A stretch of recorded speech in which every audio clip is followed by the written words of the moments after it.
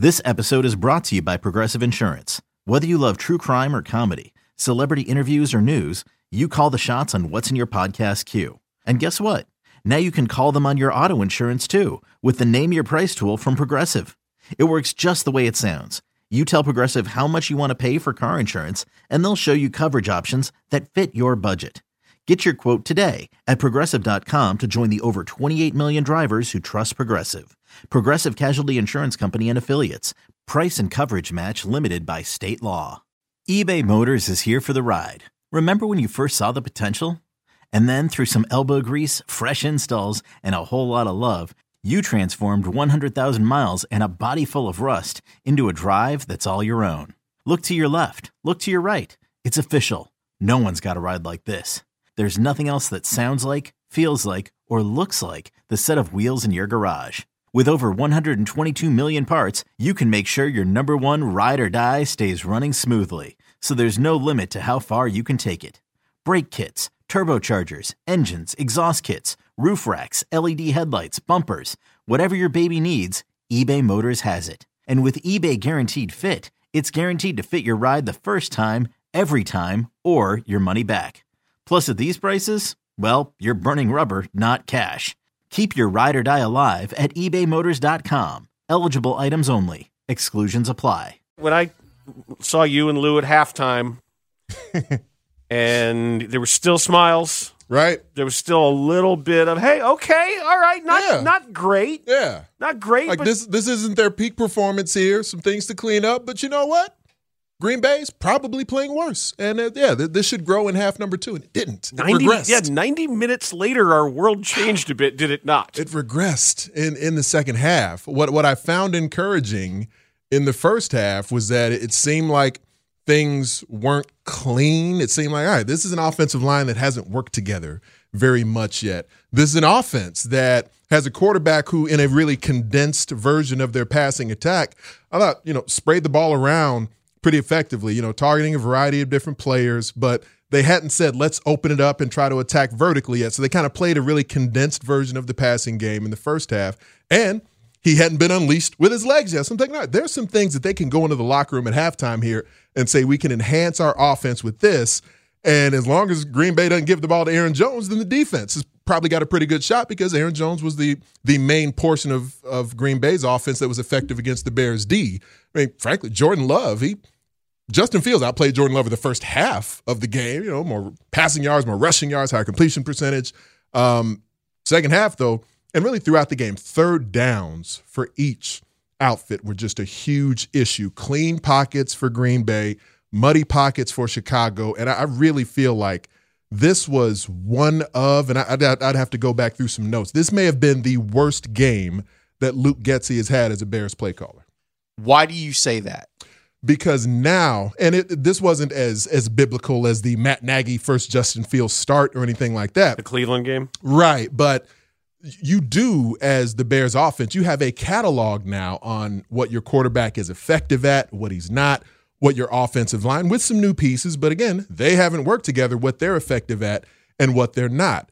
So, I'll put the Justin disclaimer on it because we can certainly talk about his performance in detail, and we should. But just from a game plan perspective, we all recognize, and we've been talking about throughout the career of Justin Fields, he is not yet effective at quickly getting through read progressions, and his accuracy diminishes as he gets from 1 to 2 to 3. That's where if like his first two reads, really, he's usually really accurate with those. As he's in the pocket reading out, especially full field reads, a couple of different times you're seeing he's like high to Chase Claypool, he's low out into the flat, as he really has to go through the full read progression. I did think he was better in that regard at like hitting the layups yesterday. So there were a lot of signs of progress from Justin Fields. That being said, you ended up with a Bears offense that used, I think I counted like one called QB run that was basically a QB draw as the game was already out of hand. Aside from that,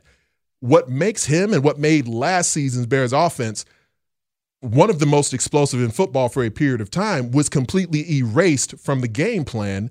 And then you also did not find attack passes in there. And you also only targeted DJ Moore twice in the game. In a game where you threw majority quick game and screen passes, and there's not a person on the offense more effective at that than DJ Moore, and you allow the opponent to wipe him out of the game plan. I just want to know what those meetings were like. When you had all of these months to put this together, your best foot forward, you're healthy. Like when you're talking about the first game of the year, this isn't post-Thanksgiving practice squad elevated guys. This is your team. Yeah. It should be the absolute best iteration that you got to choose your actives with the luxury of having guys inactive because those guys inactive, they're going to end up being active because of all the injuries. And you still came out with this was your plan? This is as healthy as you're going to be. This is as full as your lineup of starters will be at any point the entire season. So at home against in a divisional game, it can't be that. Like how does all of that end up with that? Like that's what the disconnect there. It's unfathomable to me. Players have a lot of questions to answer, but just in making sure, because I don't want to forget it later in our conversation where the fault lies with the coaching staff as well, because Matt Eberflus and Alan Williams in charge of the defense. And Eberflus, yes, coaches both sides of the ball, oversees all of it. Alan Williams, his defensive coordinator. What's on film there is a defensive front that was not playing with their hair on fire. Now, when A.J. Dillon got the ball, they were far more effective against the run than when Aaron Jones got the ball. Aaron Jones, both as a ball carrier and a pass receiver, ate their lunch the entire game until he has to leave. Another day is here, and you're ready for it. What to wear? Check. Breakfast, lunch, and dinner? Check. Planning for what's next and how to save for it? That's where Bank of America can help. For your financial to-dos, Bank of America has experts ready to help get you closer to your goals. Get started at one of our local financial centers or 24/7 in our mobile banking app. Find a location near you at bankofamerica.com/talktous. What would you like the power to do? Mobile banking requires downloading the app and is only available for select devices. Message and data rates may apply. Bank of America N.A., member FDIC. With a hamstring issue. They were effective against A.J. Dillon, though, just as a group sort of condensing running lanes, but still just evaluating what was happening up front. I saw guys hitting blocks. I didn't see guys moving the line of scrimmage. Like Andrew Billings, the very first snap of the game, I said, wow. That's an Andrew Billings we didn't see the entire preseason. And then pretty much every other snap he played after, they're like, oh, that's the Andrew Billings we saw during the preseason. It's like, he's gotten to this point in the league for a reason. It's in there, but we didn't see that consistency of urgency, of effort, of swarm and chase. Even, Tremaine Edmonds, he had a couple of times where what we call triggered, where you read it and you fire into the backfield. Saw that a couple of times, and there was a lot of he made the play where Tyreek Stevenson came up and finished it off. Right. But it was Edmonds who shot his gap and who made that all work and gave Stevenson the opportunity. And there were a couple of those moments. A lot of Tremaine Edmonds was very lateral. Now, just like we've talked about in the past, whether it was Roquan Smith or anyone else, when you have a defensive front that's getting moved in your direction as a second-level player, it's a huge issue for you. And so they're up in your lap already. One of the things that made Roquan Smith so impressive at different points, I'm not going to spend a lot of time belaboring Roquan Smith, but where he figured out how to more aggressively read and react downhill against the run, even despite his defensive line being sat in his lap. That's a transition Tremaine Edmonds will have to make with this group performing in that way in front of him, because there was a lot of that. A lot of the offensive line and my teammates, my defensive line, are now advancing on me, and I got to sift through this traffic and try to read downhill towards the run. So he was good. He wasn't great. He wasn't extremely impactful. I liked, for the most part, how the secondary played. Eddie Jackson immediately, hand up, you see it there in the clip, the touchdown pass they gave up.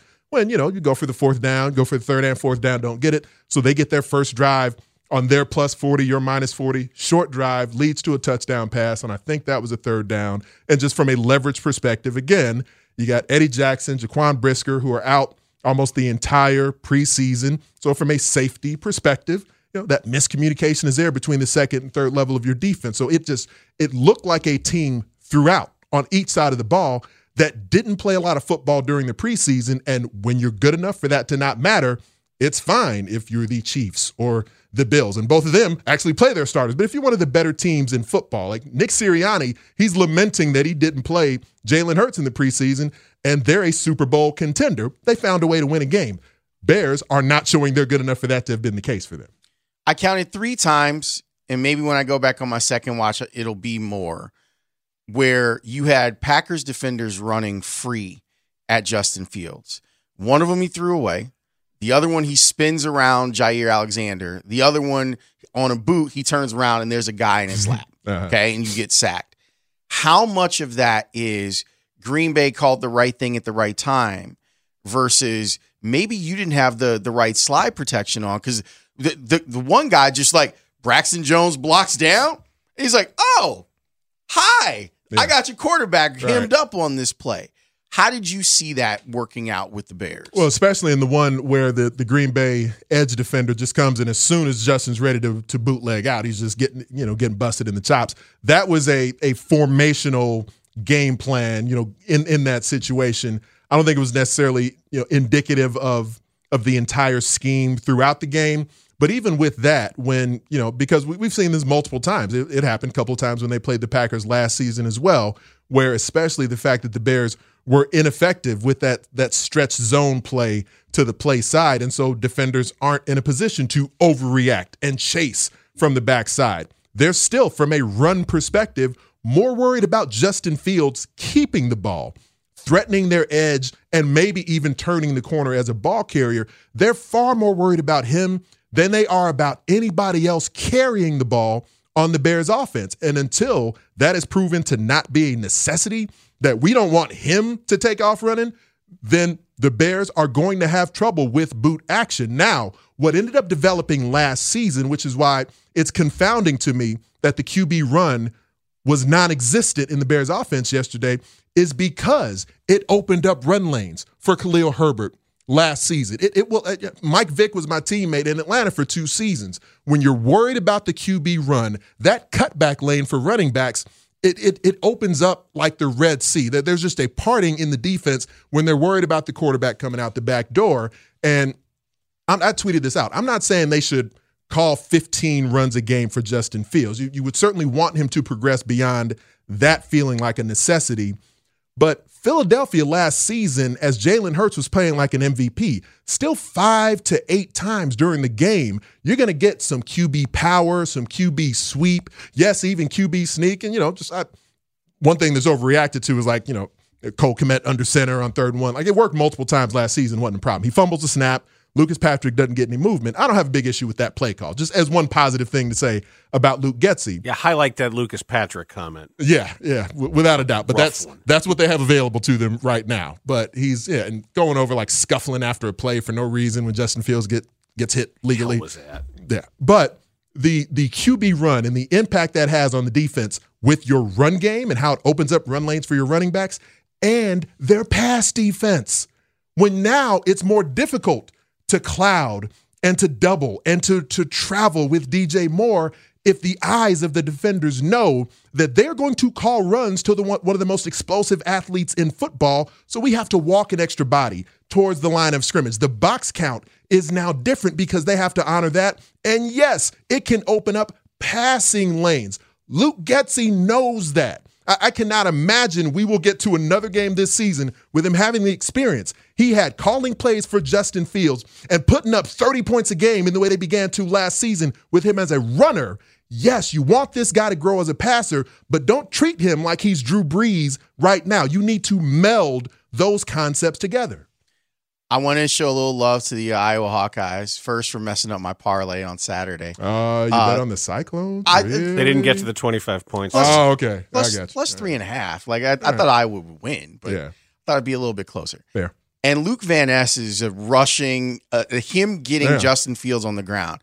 I know it's like a one-off and it's a weird thing, but I felt like that's how you should teach defenders to go after Justin, because like on the Jair Alexander where he's got him dead to rights, you see Justin go, well, here's the spin move. Goodbye. I thought Van Ness did a really good job of cutting off the angle of pursuit, like being able to take Justin and say, you're not going to turn the corner because I'm going to use the sideline as another defender while I'm marching towards you. You know what it is? It's basketball defense.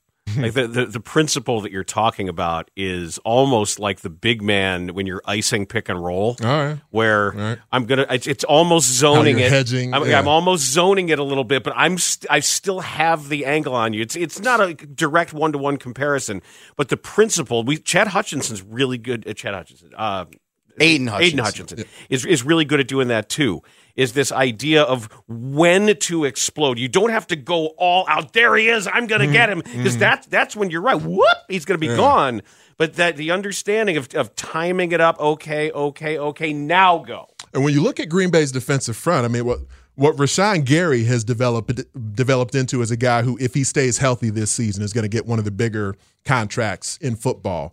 He was kind of Lucas Van Ness when he came out, a guy who's just this extremely athletic, moldable lump of clay that has developed and refined his skills during his time in the NFL. And that's what Green Bay is hoping. And the same defensive line coach, Jerry Montgomery, is still there right now, who they're hoping that he can develop Lucas Van Ness in a similar way to what he has with Rashawn Gary. I mean, that's really kind of the one play that Van Ness made in game, because he still doesn't really have pass rush moves. He's just a big, powerful, speedy guy who plays really hard. And so in that scenario, to the boundary side, to the short side of the field, like you guys are talking about, he takes an exceptional pursuit angle, and Justin kind of slipped a little bit, and he's trying to turn the corner, and he might even been caught off guard. Like, man, this guy's enormous, and he's fast enough where I'm like, oh, I'm on the ground. So, I mean, that athleticism showed up there in that moment for Van Ness.